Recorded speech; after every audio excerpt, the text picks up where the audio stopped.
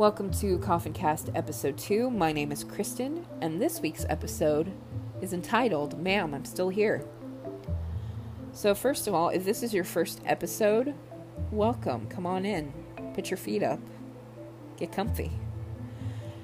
I would suggest listening to the mini episode at the beginning and also listening to last week's episode just to get an idea of what you're in for, if this is something that's going to work for you. Because with a name like Coffin Cast, you know it's not going to be kittens and puppies and angel kisses and rainbows and sparkles and glitter and unicorns. You know that. That's probably why you're here. Also, I'm not a professional.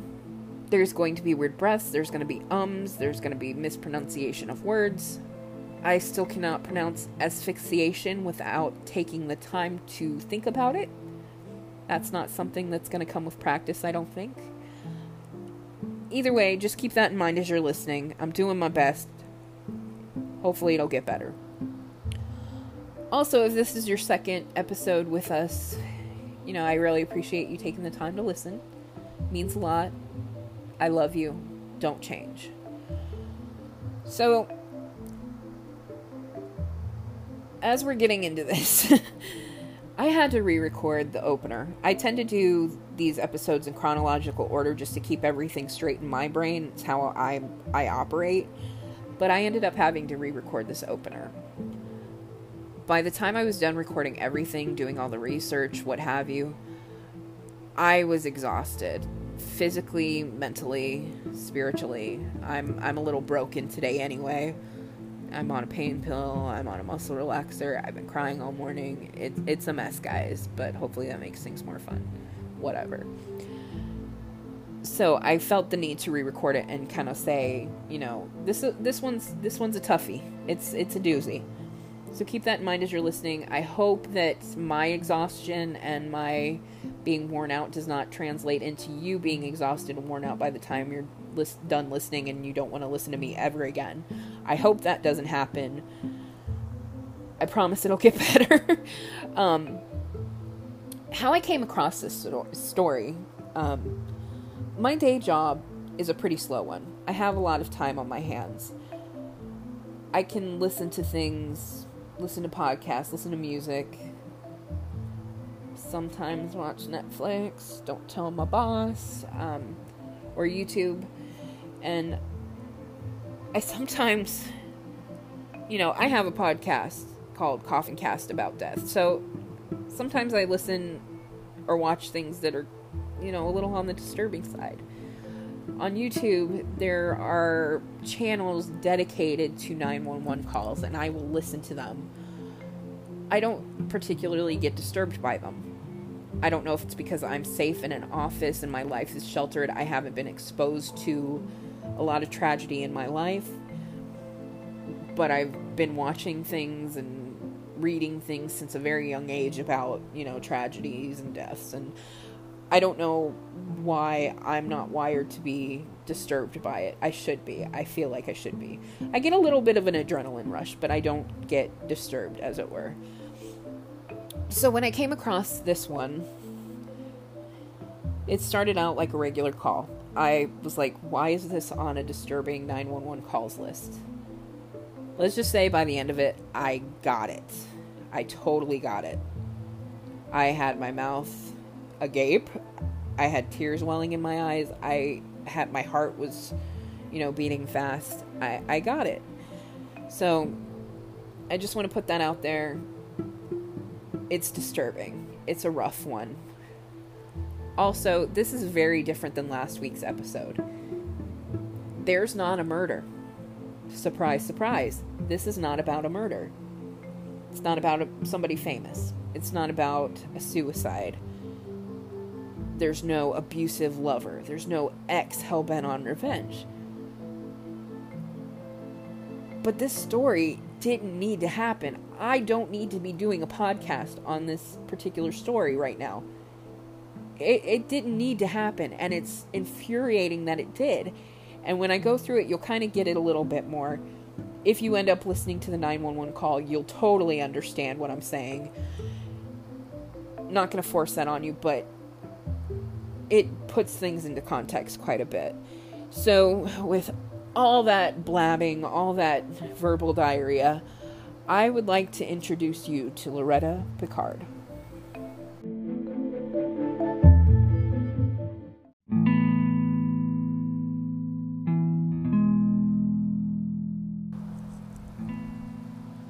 Alright, so I have some basic information on Loretta Picard. I didn't have a lot last week on Selling Man for some reason. Being that she was a young lady, you'd think there would be a lot, but there wasn't. But Loretta has a lot of information online about her. She was born November 28th, 1941 in Pierce, Illinois. She passed away 5 days shy of her 77th birthday on November 23rd, 2018. She had a log cabin in Lakeland, Florida. She lived a long life, had 2 children, and was married to James Picard at the time of her death. I want to reiterate before I begin that Loretta was not murdered. She was like anyone's mother, anyone's grandmother, anyone's aunt. She had a Facebook page. It was set to private, so I didn't get to see anything on it. There's a lovely picture of, I believe, her and her husband hugging each other on Christmas. It looks like their backs to the camera, but it was a sweet picture. As I do in every episode, I want to find out as much about the person themselves without delving into news articles, as they always have the taint of what happened to them. So that's why I was looking for Facebook or something. I wasn't trying to be stalkerish, but I want to know who they were. They deserve that. The best I can really offer is from a news article, unfortunately, but it was from her sister, Linda Weckl. She was a fun, loving, lovable person. Everybody loved her. I mean, there wasn't anybody who didn't love Loretta.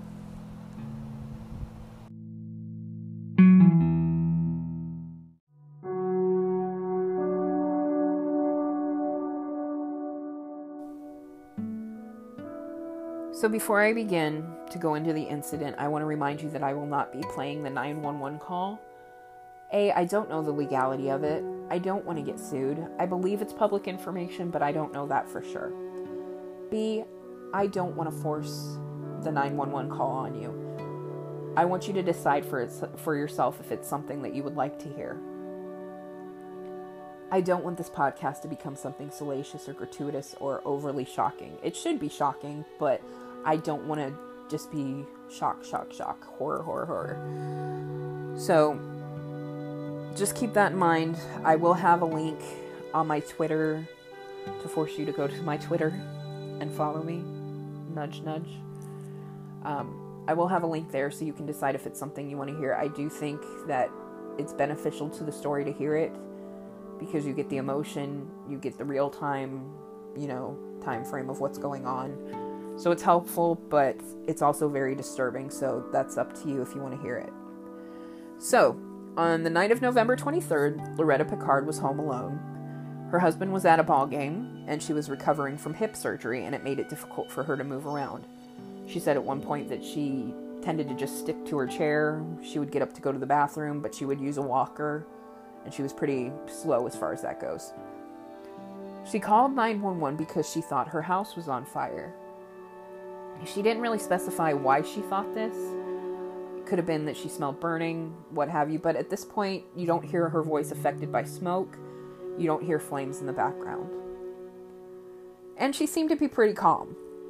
She seemed to be pretty collected, in her right mind and everything. But within a moment of the usual 911 greeting, what's the address of your emergency, what have you, she goes, "Oh, hurry." Like, it's setting in what's going on. The 911 operator assured her that any questions she asked would not delay firefighters. Loretta believed that the fire was in her roof, but she couldn't see flames at that point. And she said, "Are they coming?" The 911 operator assured her once again that any questions would not delay the help and they were on their way. Loretta seemed to calm a little bit, and the 911 operator began to ask her a few questions, the usual stuff. She asked her how many floors were in the residence, and Mrs. Picard said, "There's one, but we have an attic." Her voice began to quiver, and she suddenly says, "What am I supposed to do?" The operator kind of went on with more questions, kind of ignoring that question there, the the most important question, what is she supposed to do? She ignored it. She goes, is anyone trapped in the building? I am. We're 2 minutes into the call, and just now it's beginning to be apparent that Mrs. Picard is trapped in her home and she needs help getting out. 2 minutes into the call. The operator is just now realizing this. Mrs. Picard starts to cry. You can hear a little bit of a cry in her voice, and she goes, I don't even know if I can get out. Once again, she is assured that the firefighters are on their way.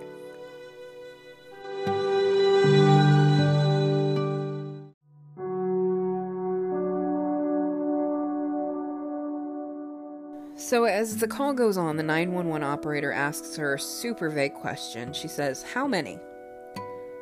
I would have hesitated. Mrs. Picard, of course, hesitated and said, and then she finally just said, it's just me. You know, she reminds her yet again she's home alone. She said she's tried to get her husband on his cell, and she's not able to get a hold of him. At this point, the 911 operator asks her where in the home she's located, and she let her know that she was in the living room, but that the smoke was starting to get bad. You can hear her breath getting heavier. You can hear her words kind of strained as she speaks. So the smoke is definitely starting to affect her. The operator tells her that she needs to leave the building and get as far away as she can. Loretta replies, I couldn't right now, honey, if I wanted to. So here I kind of want to pause the story and give my 2 cents. You know, we can only speculate what was going on in Mrs. Picard's head at this point. You know, I've been injured, not in the same way, of course, but I've been injured to the point where I couldn't walk. I was on crutches. It hurt to walk. I would like to think that I would do anything to save my life, even if it meant re-injuring myself. I'd rather have my life than worry about an injury. That's just me. Also, I feel like she, at this point, didn't know how serious it was. She thought probably that the 911 operator has already called, you know, the firefighters. They've already been dispatched. They're on their way. They're very close by, probably. And somebody would come in, lift her up, and she'd be whisked away, and she would be fine. She probably didn't realize how bad it was getting, because she couldn't see flames. She thought that this phone call would end with her being saved. Also, I'm a mother. I have a mother. I have a grandmother. I know how we can be. We can be kind of self-sacrificing at times. I don't understand why she was home alone. If she couldn't move, why was someone not with her? Why was her husband at a baseball game? Why didn't he have his cell phone on him? Why didn't a family member stay behind? Why didn't a neighbor check up on her? I get how mothers are. We're martyrs, for lack of a better word. We'll say, you know, no, it's fine. I'll be fine. I'll just have my TV on. I'll be fine. You just go to the game. Everything will be okay. Nothing will happen.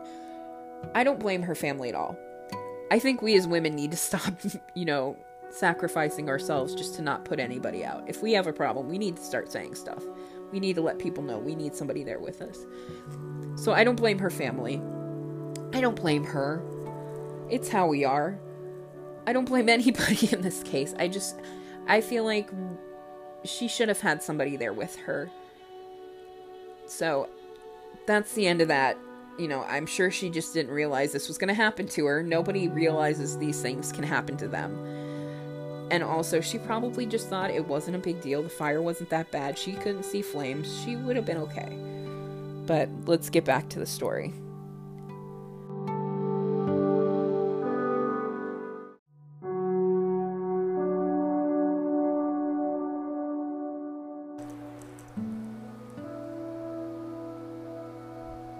We are 3 minutes into the phone call at this point. The operator asks her if anyone is injured in the home. Mrs. Picard has told her several times that she is alone. She has also told her her limitations. She's on a walker. She's immobile. She just had surgery. Her voice is beginning to get strained. She's starting to cough. The smoke is starting to get to her. Mrs. Picard tells her that her eyes are starting to burn, and she begins to cry just a slight bit. You can kind of hear a quiver in her voice. And she kind of desperately says, "They can get to me through my front door or my back door." The house is pretty small, based on the pictures I've seen. It should have been pretty easy to get to her, but the fire trucks aren't there yet. So the panic starts to set in. You can hear her weeping more openly now. Her voice is quivering, and she's starting to breathe heavily and gasp for air. There's silence on the other end, save for a bit of typing, but the 911 operator reminds her and reassures her that she will stay with her until the firefighters get there. Once more, she tries to persuade Mrs. Picard to leave. She asks her to get low on the floor, because like we learned in elementary school, smoke rises. Stop, drop, and roll. Crawl on the floor to get out. Mrs. Picard obviously can't do that. She tells her that the lowest she can get is to sit on her walker. Very shortly thereafter, at 4 minutes and 29 seconds in, Mrs. Picard cries out. Something has hit her leg. The 911 operator asks her, "What happened? What happened?" Mrs. Picard believes that a drop of water from her roof has hit her leg. So that tells me one of two things. She either believes that they're starting to fight the fire and they're there, and she just didn't realize it, or that the structure of the home is starting to become compromised and there might have been a leak in her attic now, a pipe burst, what have you. But the house is starting to deteriorate. She apologizes for panicking, which, who wouldn't be panicking at this point? She says she feels like a baby. She was so brave and so calm throughout this call. I would not have been even half as composed as she was. I would probably be weeping the whole time through, screaming for somebody to help me.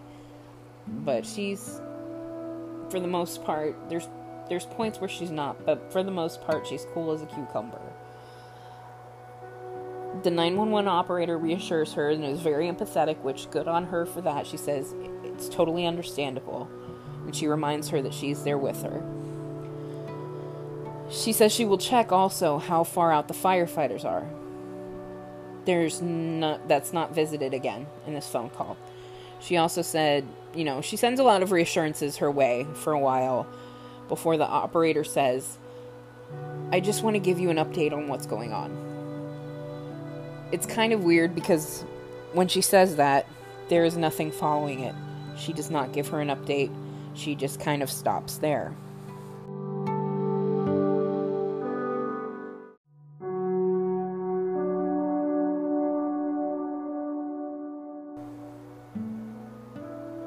We're going to fast forward in the call now because a lot of silence was going on, a lot of the same reassurances. I don't want to be repetitive, so we're just going to move on a little bit.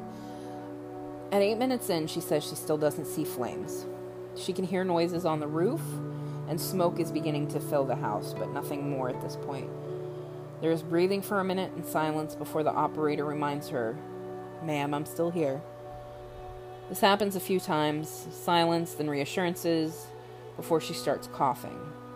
The 911 operator asks if she can get a towel and wet it and put it over her face to keep the smoke from getting into her lungs. She says she can't get up to get it. She says she can't use her walker because she has a phone in one hand and she needs both to use her walker. The operator asks if she can put her on speakerphone, but Mrs. Picard doesn't know how to do that. It's at this point she interjects and says she thinks she can hear the sirens. We are now 12 minutes into the call.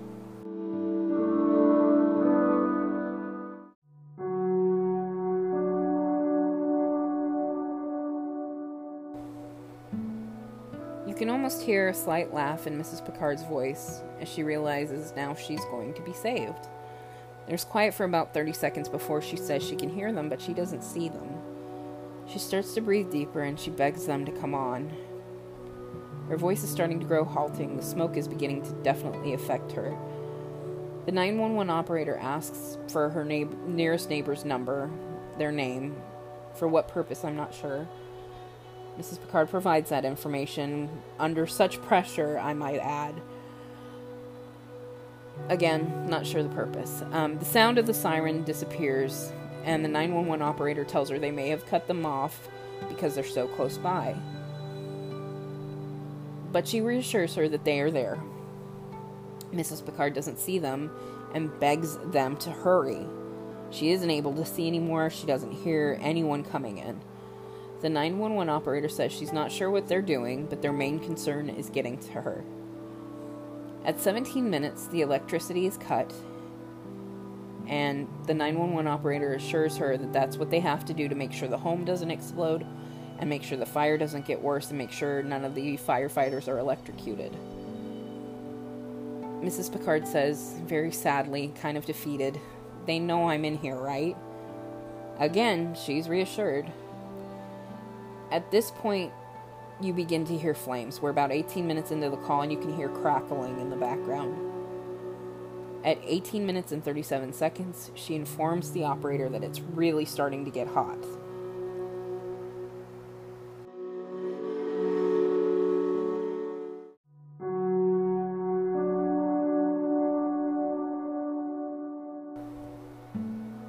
We're now 19 minutes in, and the 911 operator says she's going to have a supervisor contact the firefighters to get someone in there to her. There is silence before Mrs. Picard asks if the supervisor is called. The operator said that her supervisor did not call and will not be calling because there's people on the scene. She was just going to call if no one was in there quickly. So firefighters are there.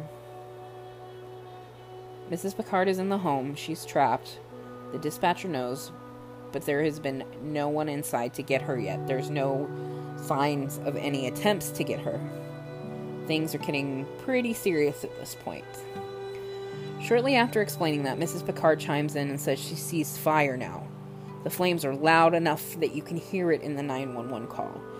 Sounds like the residence is beginning to creak and might be even on the verge of collapse.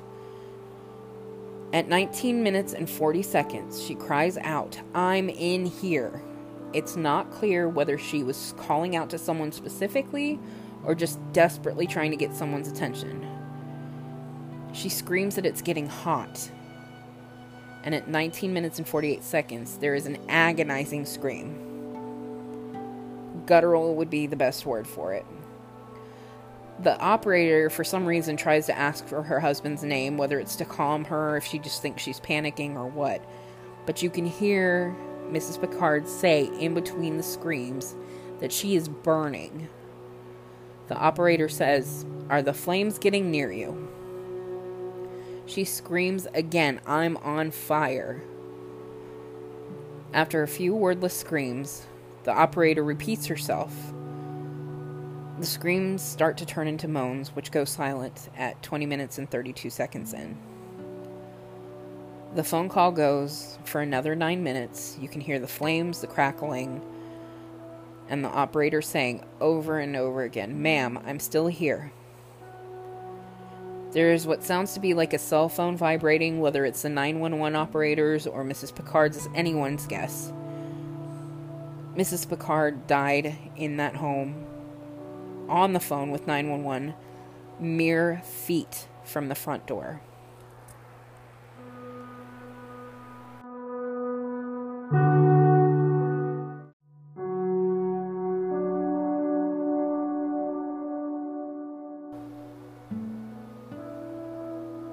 Now there is a whole other side to this situation, and that's the side of the Polk County Fire Department. I was able to find the traffic audio on a website called statter911.com between the dispatcher, the firefighters, and somebody else. I'm not sure if it was the chief. I believe it was the incident commander at that point, which was a captain, if I recall. I don't have names or anything like that. At the beginning of the call, you can hear dispatch say, "There is somebody trapped in the structure." That is all the information we have. At some point, it was kind of quiet. A lot of mumbling, and it was kind of hard to decipher on my end.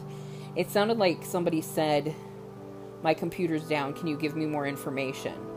There are reports out there that the incident commander's computer was down, and he was not able to get notes from the 911 dispatcher that was on the line with Mrs. Picard at that time. In looking at the logs, it shows that the 911 operator that was on the phone call with her did give all the information that Mrs. Picard gave to her, but that computer was down, and he was only able to get information through the radio, through the 911 dispatcher, which is different from the 911 operator. It's confusing. But it turns out that it did take 16 minutes for fire trucks to arrive. The cabin was in the country, so that's not totally unheard of. The logs of the incident do not show if anyone entered the home at all to attempt a rescue. So, yeah, this part's really disturbing and really freaks me out. The incident commander, who was a captain, decided at that moment, while the fire is blazing, the home's falling apart, he's going to Snapchat it. He's going to take a picture of it and send it to a female friend. It's unknown if Mrs. Picard was still alive at that point. If she was, may God have mercy on that dude's soul. He only got suspended for 24 hours without pay. He did end up resigning later on, probably under pressure. And also the Polk County fire chief retired the day after the Polk County board admitted that mistakes were made and rules were broken on the night of Mrs. Picard's death. Of course, as always when anything like this happens, there's promises to change. But that's a little too late for the Picard family. And the family, of course, sued, rightfully so, and they ended up getting a $200,000 settlement. So that's kind of where the story ends. It's kind of an abrupt ending, but part of why this story itself, I think, disturbs me so much is this can happen to anybody. I live on a second floor of a home. If there was a fire, I likely would not be able to get out unless I threw myself out a window. That being said, my window only goes up so far because it's pretty much stuck. I would likely perish in the same manner that Mrs. Picard would. That scares the crap out of me. She suffered. She was so brave, and so much braver than I would be, and she suffered, and you could hear it. And that terrifies me. So, I'm going to draw this to a close. I'm exhausted, guys. This whole episode has really exhausted me. I'm going to go to bed after this. Next week, I'm going to be doing a palate cleanser episode.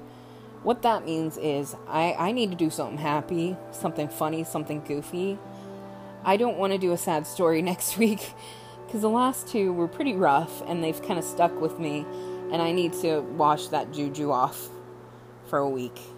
And then I'll come back to the stories, but I'm probably going to be doing this every couple weeks just to kind of make sure that I don't burn out and I'm able to produce more episodes for you all. And thank you for sticking it out with me. I know this one was rough and it was long, but I appreciate you sticking it out with me.